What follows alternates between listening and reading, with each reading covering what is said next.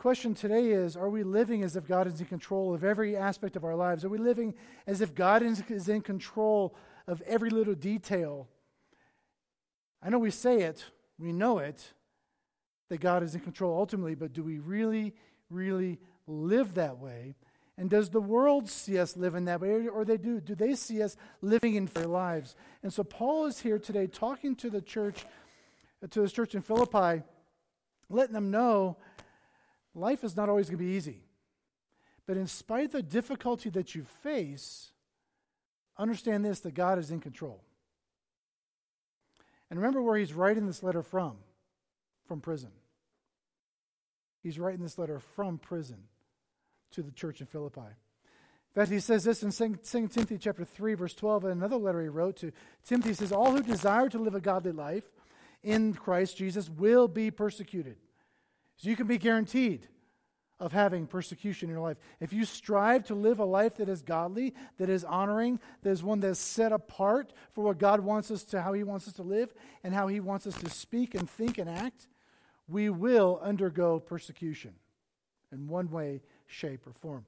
Now, that's not always fun, is it? That's not something we look forward to doing. None of us would say, I'm desiring to be persecuted. We all want to live lives kind of out of the radar, kind of by ourselves, so nobody else bothers us. But consider the beginnings of this church, the church in Philippi. If you don't have to turn there right now, but go back later on, look in Acts chapter 16, and look at the beginnings of it there at range. This church, occupation of that area, the people there had to honor and lift up the Roman emperor and to worship him. If they didn't go and place their incense in the altars of the emperor along the way, they could not do business. They were persecuted through commerce. They're persecuted by their neighbors. Say, who are you people? Why are you not succumbing to what our culture demands how you should live? That's kind of what our culture is telling us today too, isn't it? The culture believes this about life. The culture believes one way about how we should live, how we should think, and yet we look in God's Word and we're told something very different. Just because we're going through difficulties does not mean we are outside of God's will. If we believed that, we would have never stayed on the mission field for 20 years. We would have never stayed over there because we went through difficulties on a regular basis. As you guys, we wouldn't stay 6 months doing what we're doing. He was being the witness and the example in all the areas he went to, just as faithful as God had commanded to be, and yet here he was stoned, shipwrecked, put in prison, ostracized, cast out, beaten, punched, treated miserably, horribly. And yet, he was right in the middle of where God placed him. Acts chapter 16, we see Paul and Silas in prison for their faith, for proclaiming the truth of the gospel. In prison. And what do they turn to? What is it they do? They eat their beans and rice and just say, well, I guess this isn't what God planned for us, is it? That's not what they did. You look in Acts chapter 16, and you see their response to being in prison was one of worship. The response to being in prison was one of looking to see how is God in control of the situation and trusting that he was in control and speaking as if he was in control. So that the guards, the prisoners, and all those that were in earshot heard their voices, heard them singing, heard them lifting up praises to God and saying, those guys are wacky. How long do I have to be here? Maybe cursing the guards, cursing again. They're ready to take their lives. And Paul says, stop. They're all still here. None of us have left. Because if one prisoner had escaped, the guard's life would have been forfeit. And as a result of their faithfulness and staying there in that prison, the guard became a believer, and his whole family became believers as well. See, they remained focused on the fact that God was still in control, even when their circumstances seemed to not dictate that. They understood that God was still in control. So here we are 10 years later from that event, and Paul is now writing from the church in Rome, from his house arrest in Rome. He's writing to this church who has now sent him an offering. They sent him a gift and said, Paul, we've heard about your struggles. We heard that you are in prison again. You're under house arrest. Let us send an offering unto you so that you can have some of your needs taken care of. The church now is thriving in Philippi. They have a community who looks out for one another.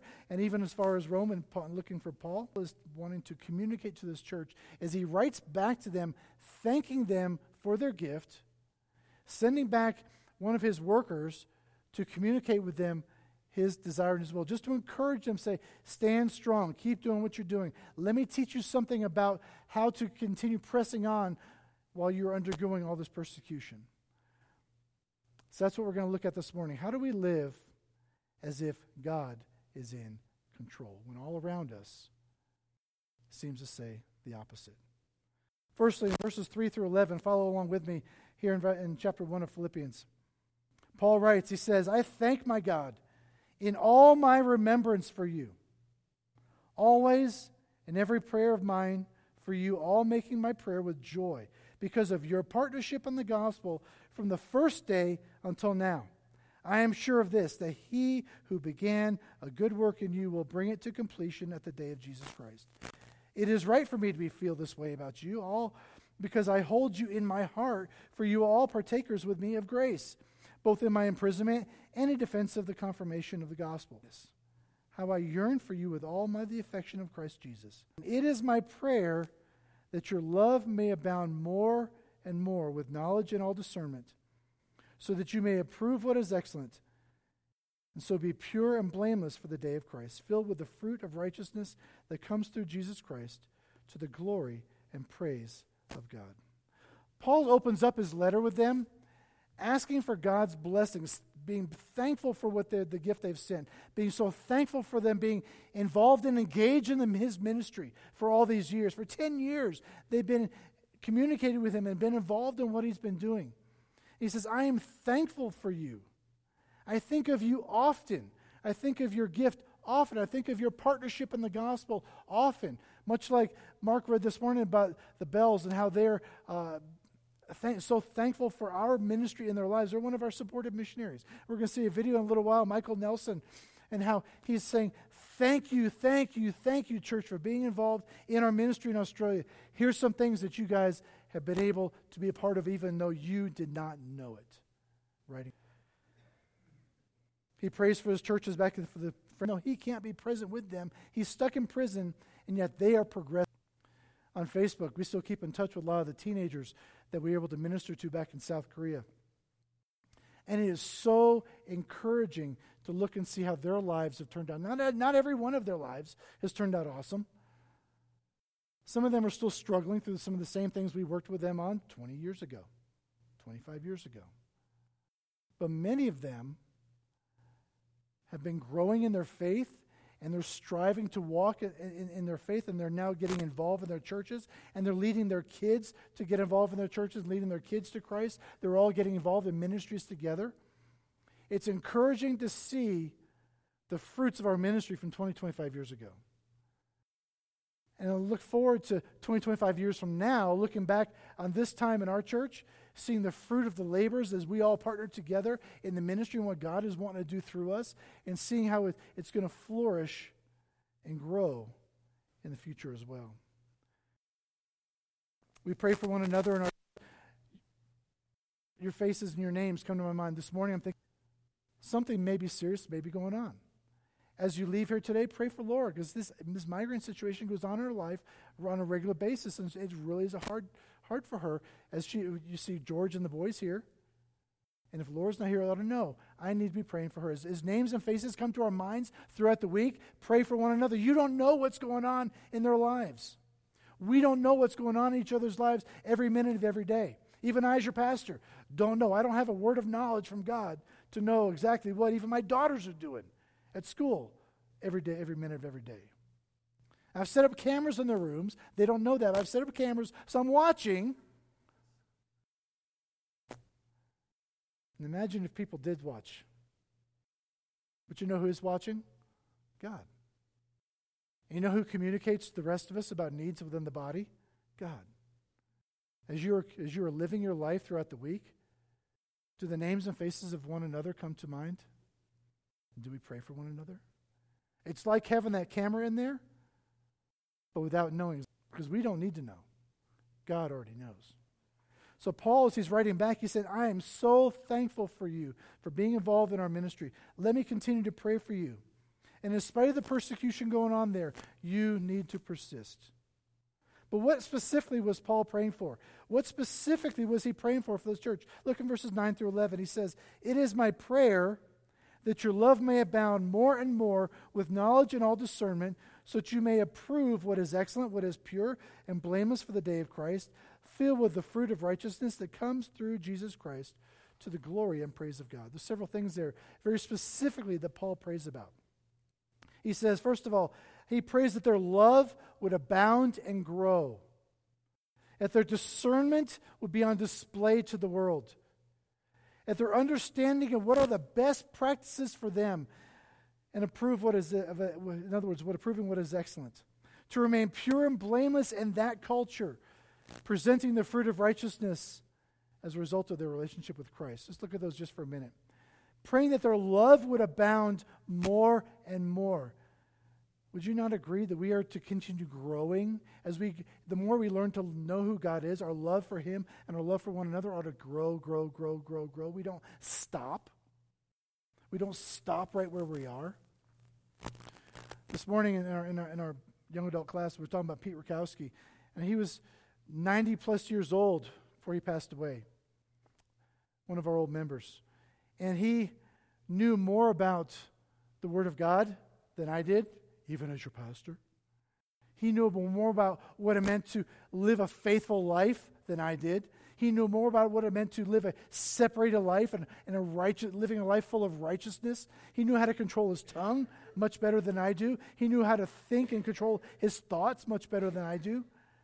I wanted to get around him and many of you as much as possible because you have life experiences that I never experienced. You've been a believer longer than I have. We ought to continue growing throughout our whole life, becoming closer to Christ, more godly, more perfect, more like Him. At their discernment of those things around them, their discernment will be on speak. At their understanding of what are the best practices for me. Other verses, other passages of Scripture, he says, all things are okay for believers, but not all things are okay, but they're not all best for us to follow. Knowing what are the best practices for us to do. How should we live our lives in light of the gospel? How should we live our lives in light of the truth of the message of God's word? To remain pure and blameless in that culture which is constantly pulling them away from the truths of Scripture. Pulling them into impurity. Pulling them into sin. Striving to yank them away from the godly life they should be living. To where it becomes normative, to where there's no difference between their life and the life of the world and the culture around them. In other words, presenting the fruit of righteousness to Christ, presenting their lives as fruit of righteousness so that as a result of their relationship with Christ, that is the foundation to which we live. That foundational relationship with Jesus Christ, that foundational relationship ought to change and transform everything about us. If we are not changed daily, weekly, monthly, as a result of our relationship with Christ, there's something wrong. You're in sin or you're far from God. Because we cannot stay the same. We will abound and grow if we are living according to the Word of God and following His testimony. So secondly, not only do we go through prayer and persecution, Paul says this, he says, we ought to be living according to God's priorities. If we're going to live as if God is in control, we need to live according to His priorities. Look with me in verse 12 through 18. It says, I want you to know, brothers, that what has happened to me, being in jail, being in prison, has really served to advance the gospel. So that it has become known throughout the whole imperial guard and to all the rest of that my imprisonment is for Christ. And most of the brothers, having become confident in the Lord by my imprisonment, are much more bold to speak the word without fear. Stop. See what's happening? Paul is saying, I'm going to live according to God's priorities. I'm going to live my life in such a way that God's desires are my desires. I'm going to live my life in such a way so that I know that God is in control and live as if He's in control, even though I want to be in control. Isn't it our natural instinct to take control of our lives? Isn't it our natural inclination to wrest control and to try to twist things and make decisions based on our knowledge and our life experiences, rather than committing those decisions to Christ, committing them to God, and letting Him step in and take control? For Paul is the same way. He's commending to the church in Philippi. He says, we need to be living our lives in such a way that God's priorities become our priorities. Understand, he says, my imprisonment is only served to advance the gospel. Even though I'm in prison, I am bound here, I'm stuck here again. My imprisonment is only served to advance the gospel of Jesus. A couple years ago, we had Brother Yun, the Chinese pastor, came and spoke. And he told of his story of being put in prison and how God used him, and not just with the prisoners and the guards, but also used him to advance the message of the gospel as he's now gone out, was released eventually. And he's able to now go out to, because of his story, to proclaim the message of God's word that he would not have had that opportunity otherwise. Sometimes our circumstances cause us to get frustrated and doubt when really God has another outcome in store. Verse 15 through 18. Some indeed preach Christ from envy and rivalry, but others from goodwill. The latter do it out of love, knowing that I am put here for the defense of the gospel. The former proclaim Christ out of selfish ambition, not sincerely, but thinking to afflict me in my imprisonment. What then? Only that in every way, whether in pretense or in truth, Christ is proclaimed. And in that I rejoice. Yes, I will rejoice. What was Paul's focus? Was his focus on his situation he was going through right there? Was his focus on his personal needs and his wants, his desires? I'm sure he would have rather not been in prison.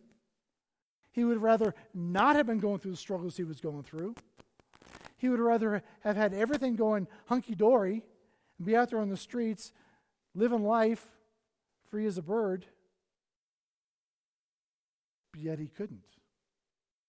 Here he was in prison. And yet he looked at his situation and he saw it from a totally different angle. Even those who were out there preaching the gospel, trying to harm him, as he called it, preaching the gospel, preaching God's word, trying to inflict some kind of emotional or mental pain on him. He says, I rejoice that even through their bad motivations, I rejoice because the name of Christ is being preached and Christ's name is getting out there. Would I rather that every preacher in America preached the correct gospel? Would I rather that Joel Osteen and others like him actually read God's word and learn what it is that God's word says and begin preaching correctly? Yes. Would I rather that everybody preached as I do? Maybe some areas I need to change as well. But would I rather that we all were of one mind and we all were exactly the same? Yes, of course I would rather that. I would rather that God put in every preacher's mind the exact thing, that the interpretation that we all gave was exactly the same. Ideally. But even though it's not, Christ's name is going out. The word of God is being proclaimed. People's hearts are being challenged and touched. People are very different from me in their methodology. Some people are very different in sometimes their theology. They're different in the way they raise their kids, and the way they run their church, and the way that they live their lives. Yet, we know some of those around us. And even in their differences, that's going out. And in that, we can rejoice. As Paul says, and I will rejoice. He does rejoice. See, Paul has a very gospel-centric view of the world. His goal and our goal ought to be to communicate to as many people as possible the message of God's word. In every opportunity, whether through word, action, deed, every opportunity we get when God brings somebody across our path, we need to be taking opportunity and view them through the lens of the gospel. Understanding that everything that happens to us, that God is still in control. Frustrations around us, God is in control. The health concerns we may have, God is in control. The good things that happen to us, God is in control. He is in control. Paul understood that. He could have said, why me? He could have sat back and go and just had a pity party and felt sorry for himself. Yet he understood God is in control. See, the result of saying God is in control is admitting, I am a human finite being. You are human finite beings. We are ultimately not in control. As much as we want to be in control, we are not. I can only control turning this paper this morning. Ultimately, God is in control of every area of our lives. God is in control of our church. God is in control of your jobs. He's in control of our health. He's in control. When we come to understand that, it's actually very liberating. When we understand that we ultimately are not in control of our lives, it's very liberating. Why worry about tomorrow? Does God not see the sparrows of the field and the sparrows of the air and the birds of the field? Flowers of the field, rather? Does he not see those things and care for them? How much more does he not care for us? He cares for you and me. He is in control. And yet, in our control, in our attempts at control, how do we respond? Typically, how do we respond to nasty people? Because we know that there are people around us who are not very nice. Do we ask that God strike them down? Sometimes. How do we respond to the middles of the trial around us? Do we say, woe is me, nobody else has ever experienced anything as bad as I have?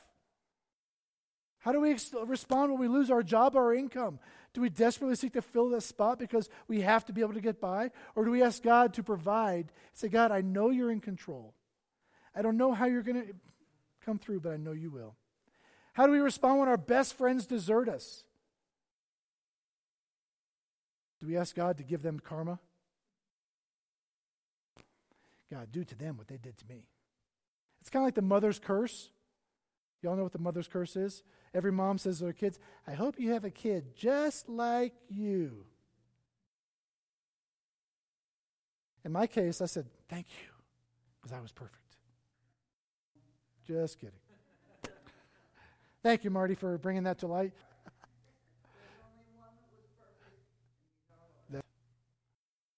How should we respond? If somebody nasty says something or does something to us, do we respond in kind? Or do we treat them with love that abounds and grows and grows?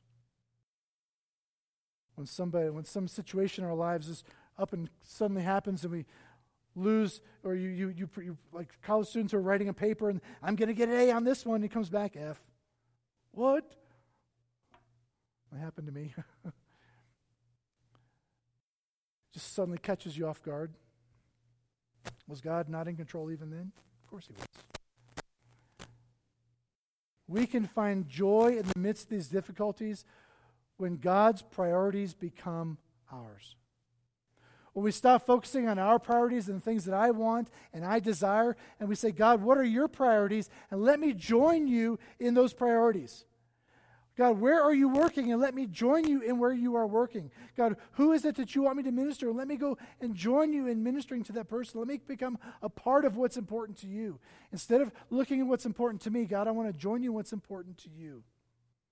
You need your food, you need your drink, you need your games, you need what's important to you. As you get older, you get married, all of a sudden your spouse's needs become more important than your own needs. Then you have kids, and they demand, and your kids' needs become more important than your needs. And then when you have grandkids, grandparents, correct me if I'm wrong, all your kids go out the window, and the grandkids become all important, right? I'm fixing to find out in a few months. The grandkids, all those things become more important. Same way with God. My needs are ultimately not what's important. It's what God desires for me. And joining him in his ministry and how he wants us to be used. because God's kingdom is the highest priority. Matthew 6:33 says this, "Seek first the kingdom of God and his righteousness, and all these things will be added to you." Seek first the kingdom of God and his righteousness. To become like him, these things will be added to you. All your other desires.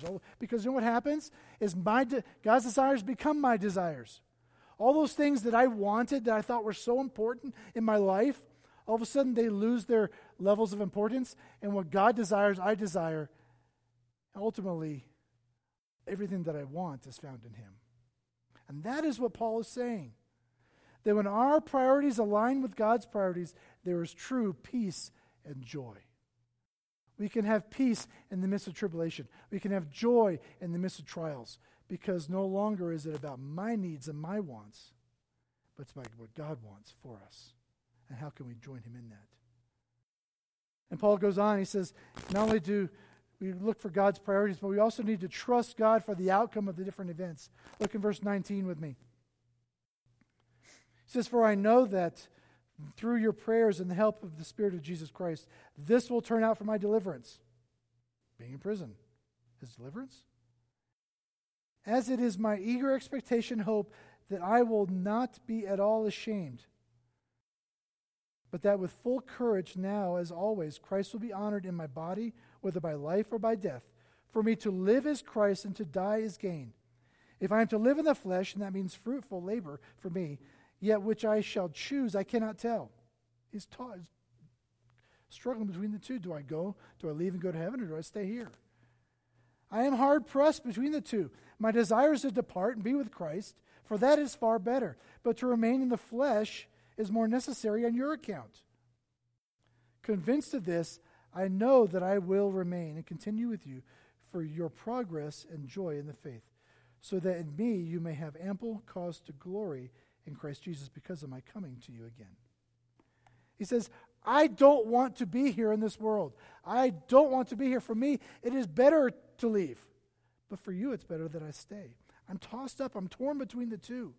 See, Paul understands that God's control is not expressed in terms of outcomes, or that God's control is expressed in terms of outcomes, not the events. Him being in jail was the event. Him being in jail was the event, and he could choose to they were in jail, they could have been miserable, but they chose to worship, and the outcome was the jailer got saved, and his whole family. The outcome. Understanding that God is, our events that we go through, God looks down the road. He sees what's going to happen. But yet we can get distracted by the events in our lives, can't we? We can just get distracted by the sickness and the sorrow and the suffering all around us. We get distracted by that which is going on right here and right now. And yet, understand this, that God shows us glory by bringing those outcomes greater than any sorrow, sickness, or suffering that we may endure. That God expresses his glory in and through us. God's desire and our desire ought to be to glorify his name no matter what. The chief end of man is what? To glorify God and enjoy him forever. If God's desire, his plan is to glorify his name, to lift himself up, should we not join him in that and find a way within our circumstances to lift up his name and to find out, God, how are you going to glorify your name because of what I'm going through, because of what my family's going through, because of what my neighbor's going through, because of what my church is going through? How are you going to glorify your name? Jim Elliot, we know the story of Jim Elliot and his friends in Ecuador. The events of their lives led to great outcomes.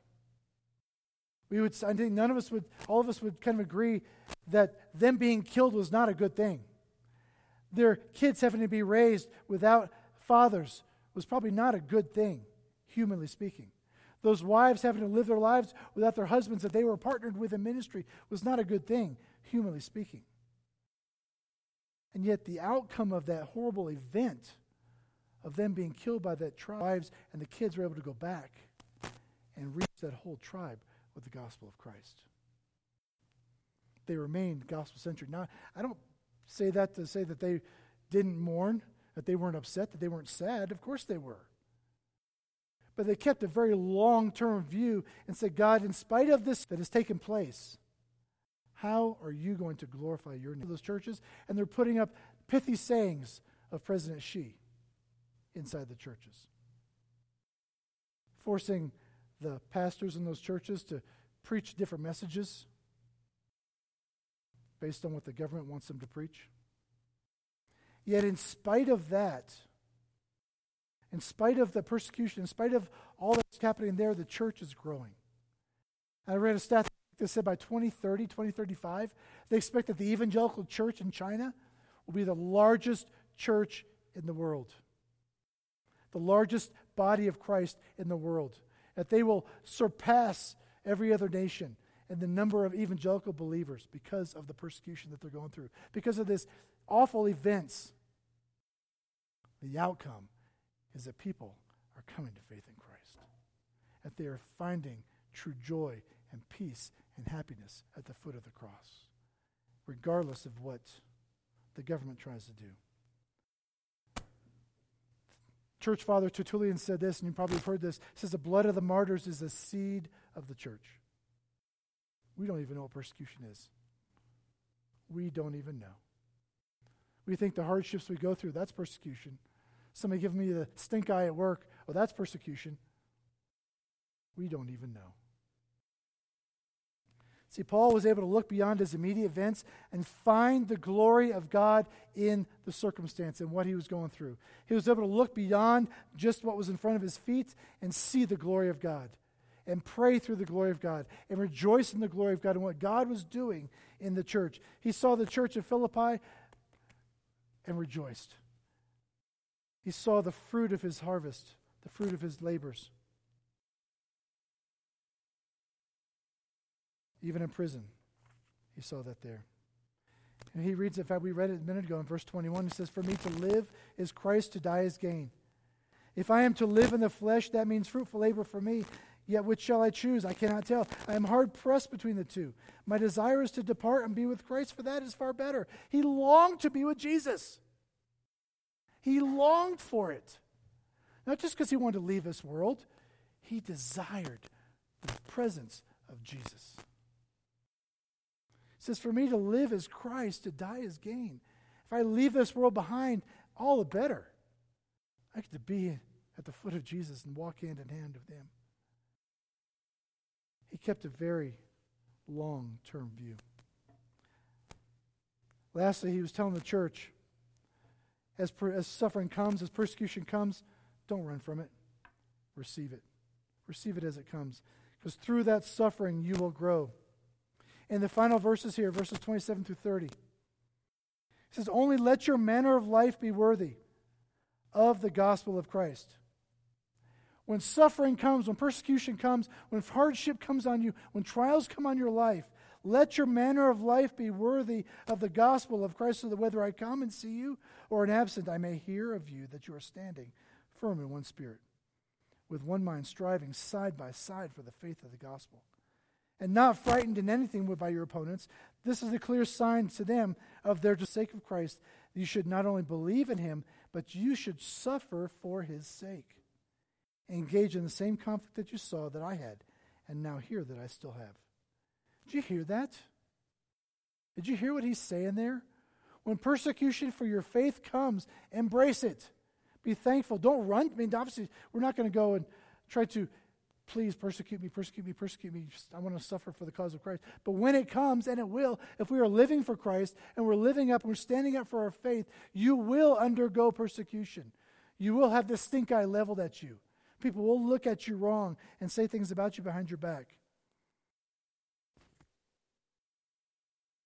Sometimes the suffering that we try to run from, God uses in our lives, is granted by God to grow the community of faith. The suffering that we endure, the trials we go through, God uses in us to grow us, to make us more like him. And we, within the community of faith, we grow together. When one hurts, we all hurt. When one rejoices, we all rejoice. When one is sick, we're all sick. We rejoice and we go through these things together as the community of faith. See, churches grow stronger spiritually and bond together during these hard times of trouble. Back in 1907, there was in Korea, the country of Korea, there was a revival that took place. The church in Korea rose up. It became known as the Jerusalem of the East. There were evangelists, there were disciples, the church was growing at exponential rates. There were people getting saved left and right, and they were growing in their faith.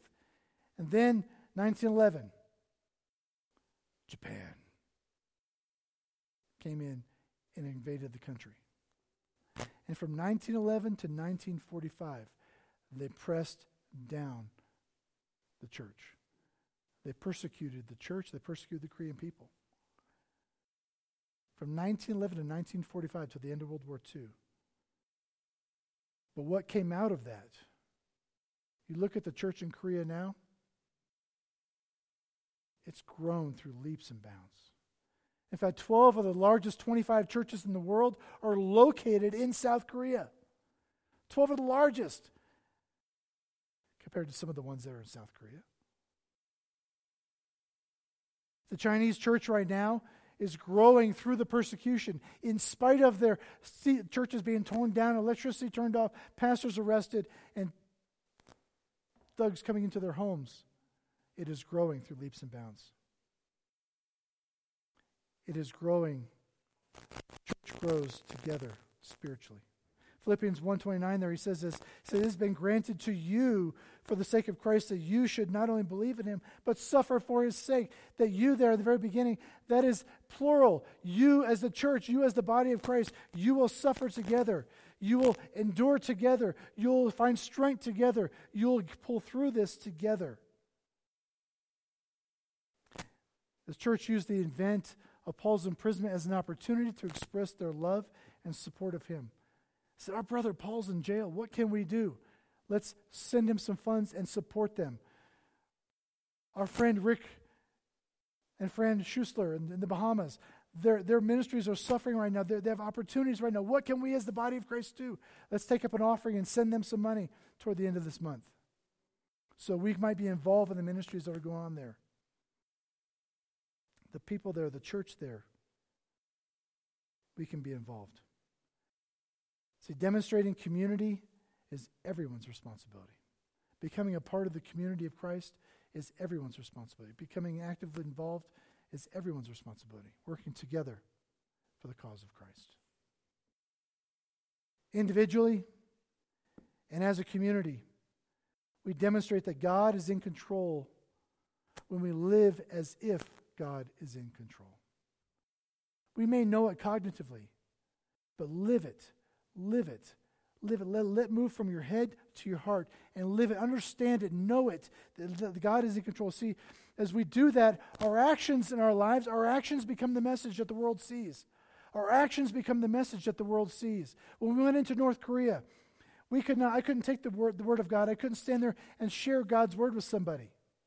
But they saw the word of God lived out in our lives every single day. They saw the love that we had for them in spite of the opposition our governments had. They saw the action of our lives, and that became the message. And our very lives became the good news. Our very lives became the good news as we demonstrated to the whole world that we confidently believe that God is in control.